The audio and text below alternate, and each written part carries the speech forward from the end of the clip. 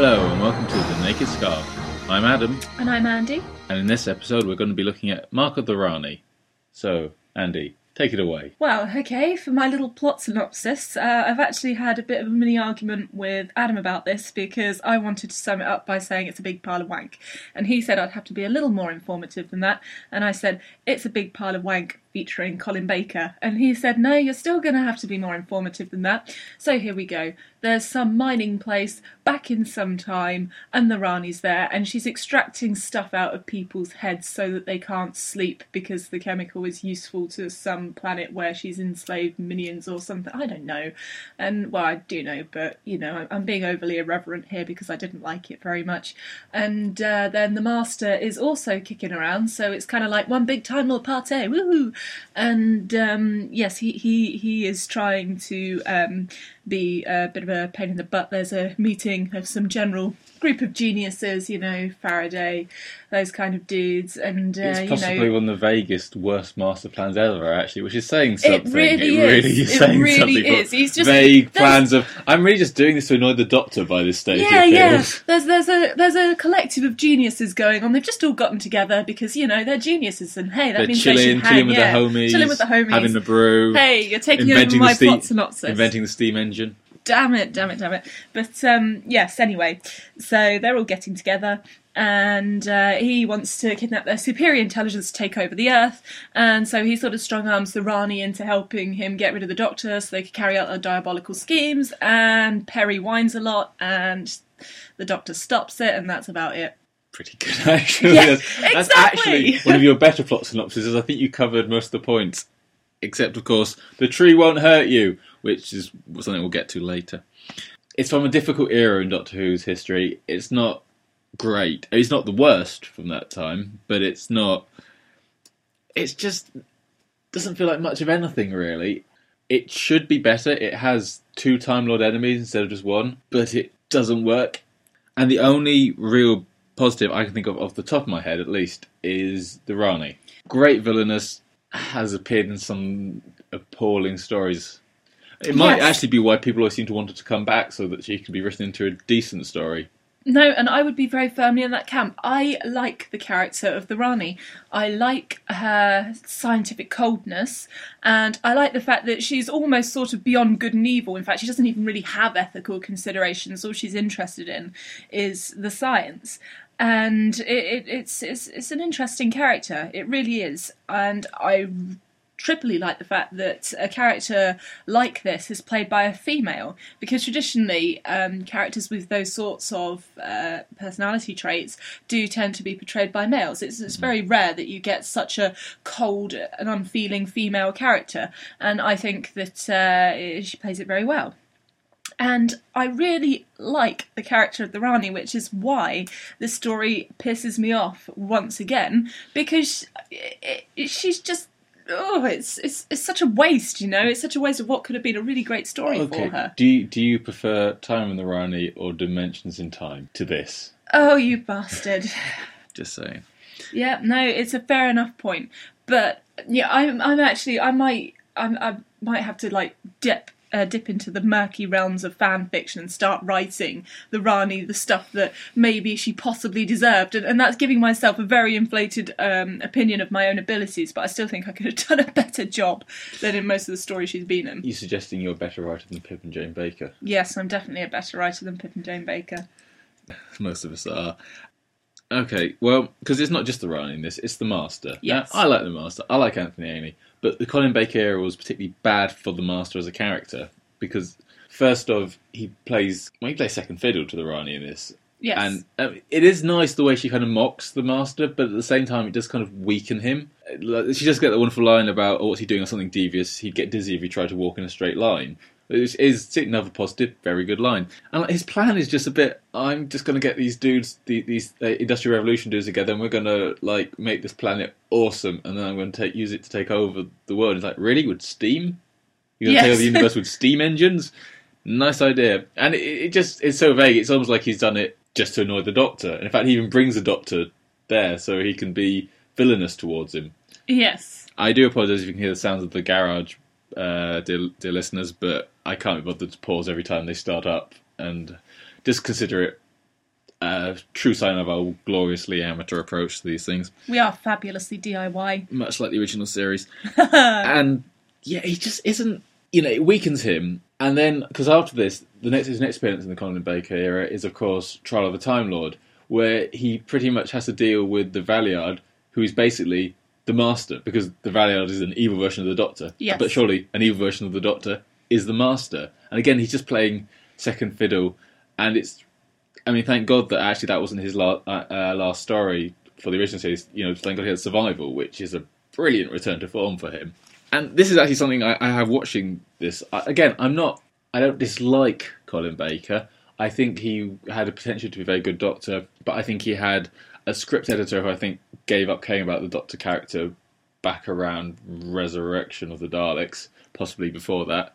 He had BBC indifference to the show, and he had some pretty appalling scripts, and they had some interesting ideas, like the idea of making his Doctor more arrogant and colder. That's fine. I don't actually have a problem with that. It just doesn't quite work, and as I was saying to you, if you look at the stuff that he's done with Big Finish, it's a lot better, because he isn't arguing all the time. He isn't being so arrogant that you dislike him as a viewer. That's it. I think that sometimes he does come across as very dislikable, and of course there have been times in the past with various Doctors where he has shown personality traits that are quite negative, and they do take you aback, but at the same time that's juxtaposed with the other parts of his character, whereas Colin Baker is just consistently, his Doctor is consistently quite, I find, dislikable. And also, the whole thing just had I was watching it, I thought, this feels stale.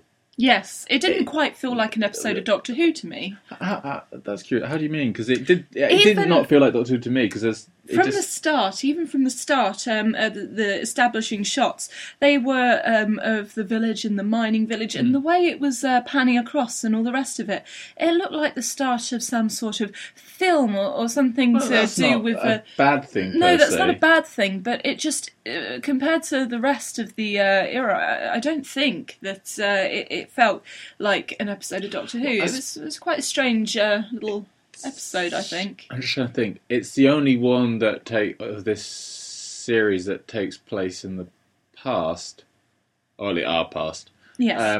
I think all the others, Attack of the Cybermen has some contemporary Earth scenes, but generally there aren't many set on Earth in this season at all. Actually, now I think about it, I'm not sure about Time Lash. I actually haven't seen it, but I'm looking forward to it because I love poor Darrow.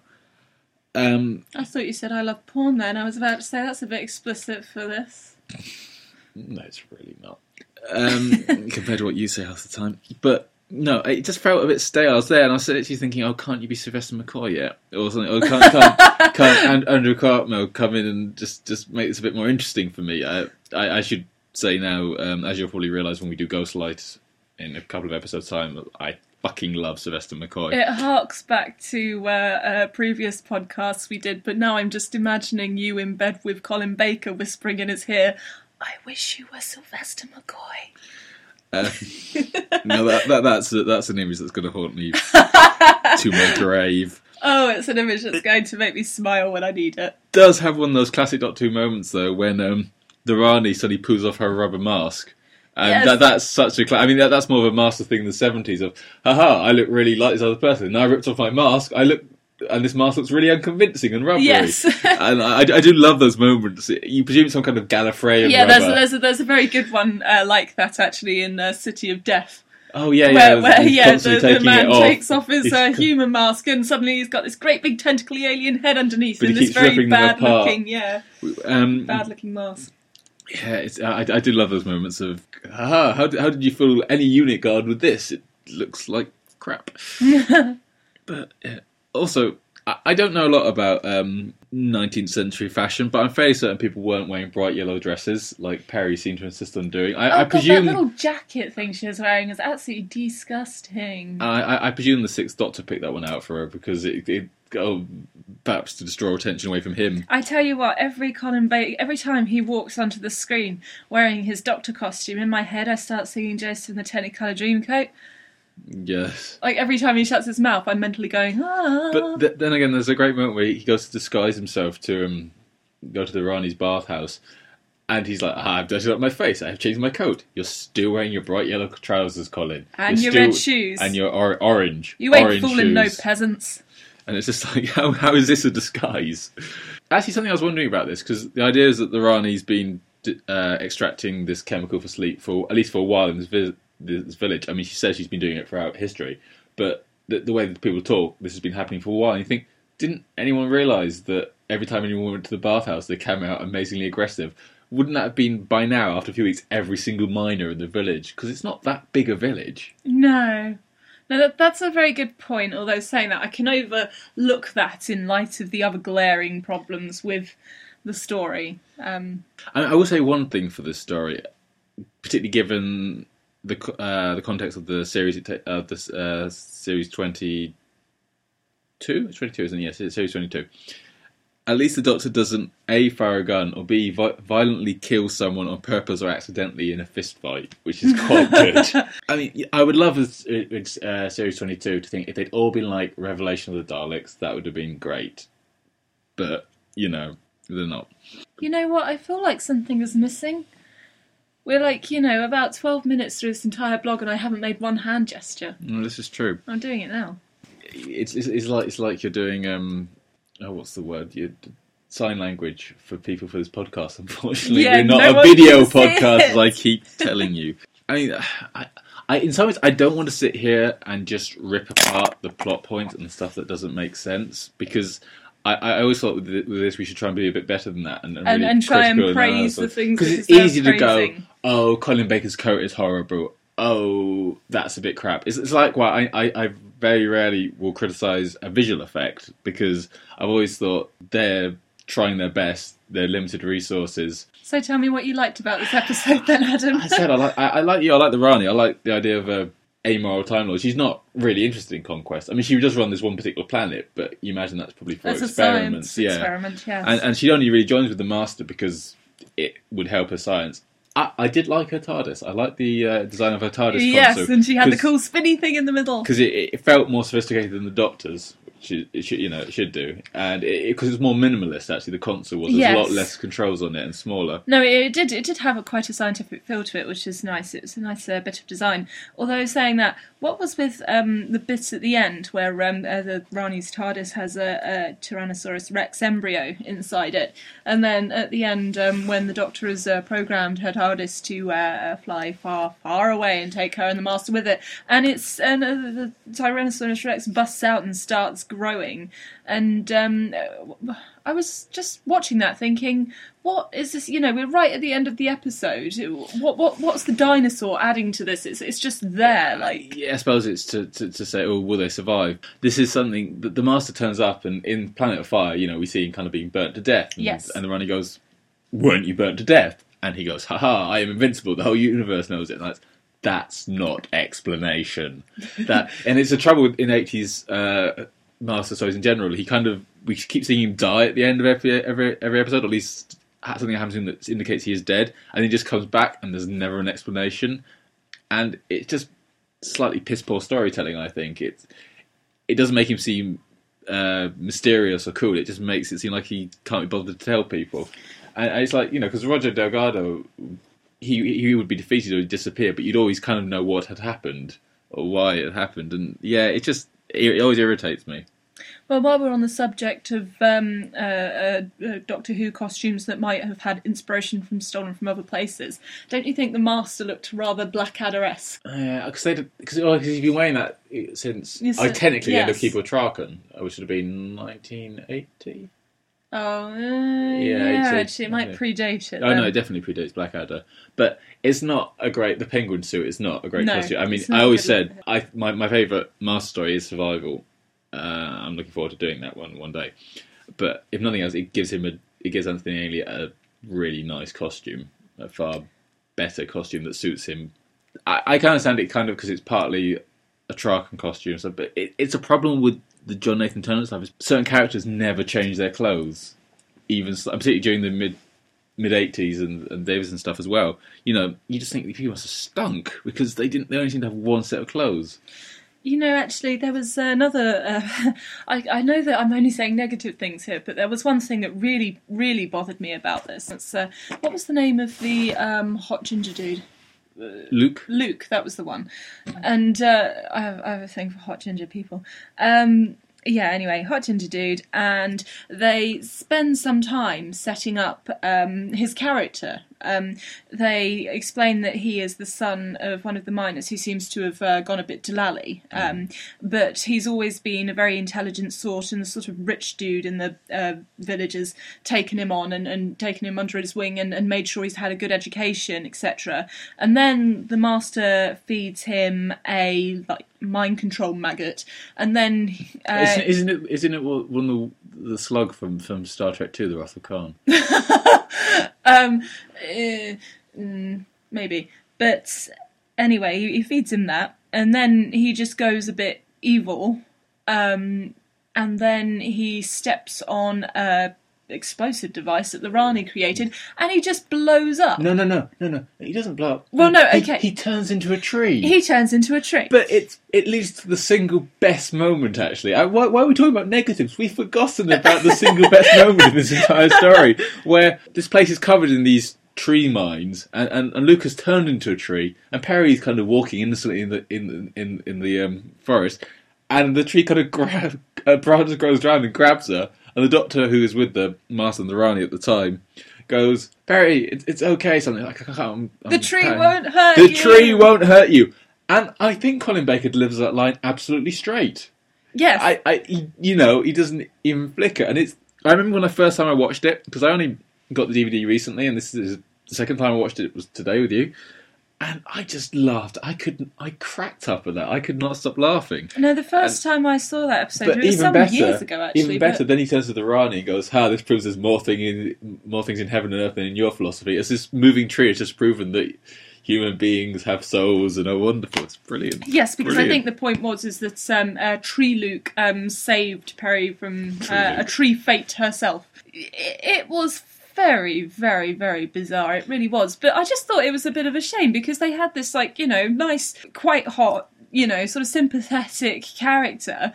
It just goes boom and turns into a tree. To be fair, that's kind of Standard Doctor Who to an extent. You build these characters up, you kill them. I mean, I've always said people. But there was my argument to people always go, isn't it a kids program? Is if it is a kids program, it's got the highest body count of any children's program ever. There was no sort of emotive he's not really built up part that to it. much, though, is he? Really, to be fair, he's not built up a hell of a lot. There is that line about his father's a miner, and he's been taken on as a kind of apprentice type to the Lord or a protege or whatever. No, he wasn't built up like a main character or anything, but it's several points during the story by several different characters, attesting that he's a good one and he'll go on and he'll do well. In fact, I think the owner of the... that's Pip and Jane Baker doing tragedy, because he was going to... Because Stevenson goes, he'll outshine me. And at that point, you're so doomed. You're so doomed. You should have seen the eyes that Adam just gave when he said the word tragedy. They went big and massive. It's pathos, I think. I don't want to be misusing the term because, I'm not written by Pip and Jane Baker. But yeah, it's tragic. It's boo-hoo. Can you please say tragedy and make your eyes go massive and wide again? No. I mean, another problem I have with this story, I'm trying to think of positive things to say, and it's not actually my least favourite of the original series, but to be fair. So meh. It is very meh. Episode. It doesn't even build up to a climax. Because if you think about it, it just kind of ends. Yes. The Master and the Rani run away into the Rani's TARDIS and it's been booby-trapped, but there's no grand, big final confrontation between the Doctor and them. They just kind of have a bit of a shitty trap in the mind that fails to do anything, and then they just bugger off.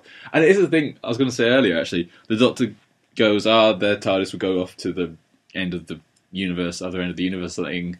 And because Perry's like, won't they come back here? And he's like, no, they'll go to the end of the universe. I'm thinking, time machine. Yes. It can just come back. Yeah, they can literally come back. They might take 5 years going one direction, but they can come back about 10 seconds after they leave, particularly as the Rani's TARDIS, you presume, is a lot more reliable than the Doctor's. So, this is, he seems to gloss over the fact that they have a time machine. But this is the thing. It's just I've actually watched this episode twice before we watched it. The first time was obviously the first time, and then the second time I had to watch it again because I was thinking to myself, it can't be as bad as I remember. And it's got the Rani in it. I really like the Rani. And I had to watch it again just to affirm the fact that I did find it completely meh. So seriously, do you like Time and the Rani? We've made this point already. I know, but I'm just curious because it's interesting liking a character who's never been in a good story. I am fond of Time and the Rani because it was the first VHS Doctor that I ever bought myself. Well, the thing is that and I love Sylvester McCoy even when he's bad. It is an interesting character. It honestly is, and I really would have her so high up there on my characters to bring back list. Oh, also, what made me funny is the Master managed in each episode to say the mark of the Rani or looking at somebody's neck, just to reinforce why it was. Zooms. Just reinforce why it's called that, because the the chemicals she extracts from their brains have a small red mark, which occasionally gets bigger randomly. And the Master looks at it in both episodes and goes, "Mark of the Rani." It's like, yeah, we know it was in the big words at the beginning. Yeah, no, I think that the Master has a little bit of a crush in this one. Do you think he does admire the Rani? I mean, I don't know if he does. That's about as close as the Master is ever going to get to being like, yeah, marry me. Like all true, sociopaths or psychopaths, I don't know if he's capable of love. Apparently, it was planned in the original series 23 that they were going to bring back the Master and the Rani together. So there was also this idea of keeping them as a double act. Again, I'm not... No, I don't like that. Yeah, because again, like I've said previously, it does weaken the Master. He becomes just like comedy sidekick almost. And I do have such respect for the Rani. She's an interesting one because at the same time, while she's villainous, she's not evil, you know. She does have the potential to also utilise her, I can't believe I'm saying this, it sounds so corny, but powers for good. But she wouldn't, because she doesn't have any sense of good. She's doesn't have any sense of good or evil. Even she wouldn't necessarily. Self-interest. Yeah, she wouldn't really. I'm not saying that she would do it because she thought it was the right thing to do, but she, you know. I mean, okay. Here's a question: if they bring the Rani back in the new series, would you like to see her played by Kate O'Mara, who does do a lovely performance as the Rani? She does do a lovely performance as the Rani. The thing that disturbs me somewhat is that she looks almost the same today as she did when that episode went out. But just a little more like an autumn. I was going to refrain from saying that on the off chance that she or somebody she knows might be listening to this blog, which I know is about 1 in a billion, million, trillion to 1. But you know, It would be kind of strange in a time travelling programme to have a character who didn't seem to change at all. Oh, that's true. I suppose because this is one thing about Time Lords. It's easy to bring them back with a different actor because you have regenerated. Yes. Like Barusa, every time he was in the story, he was played by a different actor. It indicates that he must have been very accident prone as he got through a lot of lives in quite a short space of time. By the way, I should apologise. I just realised that I've been randomly clicking my pen on, banging my pen on things. So you're probably going to be hearing throughout this podcast, kind of like. I'm very sorry about that. I'm not going to go back and edit it all out because I can't be bothered. And it might probably cut across interesting things people are saying. So I've done some pretty dodgy editing jobs on this as it is. Which people? It's just you and me here, and we're talking absolute bollocks. As per usual. And I've seen another negative point. The mustard gas trap. They're like, oh god, get gas masks. You're like, the door's open. It's just over. Walk out. Why are you hanging around? Just go out the room. Come back when it's over. You're not trapped. The door doesn't come down. As I also pointed out, mustard gas would probably burn their skin. You know, just saying. It's a, you know, I wouldn't be surprised to hear that Pip and Jane Baker had lived through the war, so they should probably know that. Yeah, you don't have to. Oh, I thought you were going to pat me in a patronising fashion. Then no, I'm sure they probably didn't live through the war. But you know, I don't know. Let's find out. We can. It's interesting because.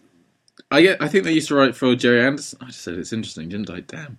Because they used to write for Jerry Anderson, and I sometimes think they forgot that they weren't still writing for puppets. Oh, I really hope that Pip and Jane Baker aren't listening to this. They're old. They wouldn't have the internet. Listen, guys, if you are listening to this, it's not that we think you're shit, it's just that we think your talents perhaps were probably better suited to a format other than Doctor Who. They wrote What on Earth. Did you ever see What on Earth? You might have been too young. It's a series about children's BBC series about an alien on Earth, I remember. Huh. Well, there you go, fact fans. And they used to write for Space 1999. Oh, I thought you said spaced for a moment there. I was about to choke on the bourbon that I'm already thinking about eating. But you wrote for Space 1999, which is one of those classic examples of Jerry Anderson. Great theme tune, series. But awesome theme tune. You know, I used to get into trouble because I used to pretend that I was a Thunderbird puppet in my head. Just sit there and move my hands up and down over imaginary things and say, yes, my lady. Very interesting. Yeah, it's got nothing to do with Doctor Who whatsoever. No, I think times we're running out of things to say. Okay. Like I say, I could actually have just stopped at my original plot synopsis, which is it's a bit shit, and that would actually have done perfectly. Yeah, it's a bit of a wasted opportunity. It's a good character. I mean, it's a potential. See, actually, that's something I want to say. It's a potentially interesting setting. But I never quite work out why just making the people more aggressive would automatically make them Luddites. Why would they automatically go and attack machinery? Yes. There's no reason for that. Why not go and attack, well, frankly, their wives or people around them? Or they're just... You secret wife beater. No, I'm just saying. What I mean is in the story, there's no build-up to there being any resentment towards the machines. Yes. Do you know what I mean? There's no build-up to this. It's only just like, machines! Fuck you, spanner! And... start bashing it. I will just say this as well. I got told off by Adam because I said that I actually had placed this particular episode as being in Wales because I thought that the characters were speaking Welsh or their accents were Welsh. Geordie, they're blatantly Geordie, I think. Yeah. They're very northern. So I apologise for my absolutely useless grasp of accents. I'd make a Biker Grove joke, but A, I'm far too southern, and B, I know we actually have some listeners who aren't English and wouldn't have grown up with Biker Grove and would have no idea what we were talking about. What? You mean they don't know PJ and Duncan? Blessed as they are. No, I don't think so. It's Buddy and Blind. Oh God, I'm cutting that out. I'm completely cutting that out. Please don't cut that out. Our listeners deserve that. I can't believe I just made a PJ and Duncan Biker Grove reference on a Doctor Who podcast. Yeah, I mean, I'm in an attempt to find more things to say about this. I'm actually just going to flick into my handy discontinuity guide and see if the guys have anything interesting to say about it. That you'll be able to hear the pages turning on the podcast, probably. Yeah, you can. Look, you can see it. Yeah, the little things, little bumps appearing on the program. Well, they seem to quite like it actually, but they say altogether rather more impressive than its reputation. God knows what its reputation must have been like. Yeah, so I guess that's it, really. Yep. Okay, well, next episode we'll be looking at our first Christopher Eccleston and our first Dalek story. Yay. Called Dalek. Yay! Oh my God, I'm so totally psyched for Dalek. Well, actually, I'll save that for the next podcast, but yeah. Big excitement. If you want to contact us, you can email us at nakedscarf@gmail.com. You can check our Tumblr, which I don't update that often, really, at nakedscarf.tumblr.com. But I will try to. We've got to think of more stuff to put on that, actually. Yeah, maybe our random little rants and pictures of naked people wearing Doctor Who scarves. Yeah, I'm really not behind this campaign of yours. Let's never mention it again. And also, something that we're quite active with, or I am because I'm the guy who does it, is Twitter, and you can follow us at NakedScarf. I'm active with Twitter, just You're active. not Do you that one. Do you want to give your Twitter account? No, you can find me though. I'm following us on the Twitter thing, and so if you're ingenious enough and you can recognise my profile picture, I've got like red curly hair and you know. I like the way you're like, I'm not going to tell anyone, but I give you severe hints on how they can find me. Yeah, but then it might be like a sense of achievement when they do. Anyway, that's all. Take care, folks.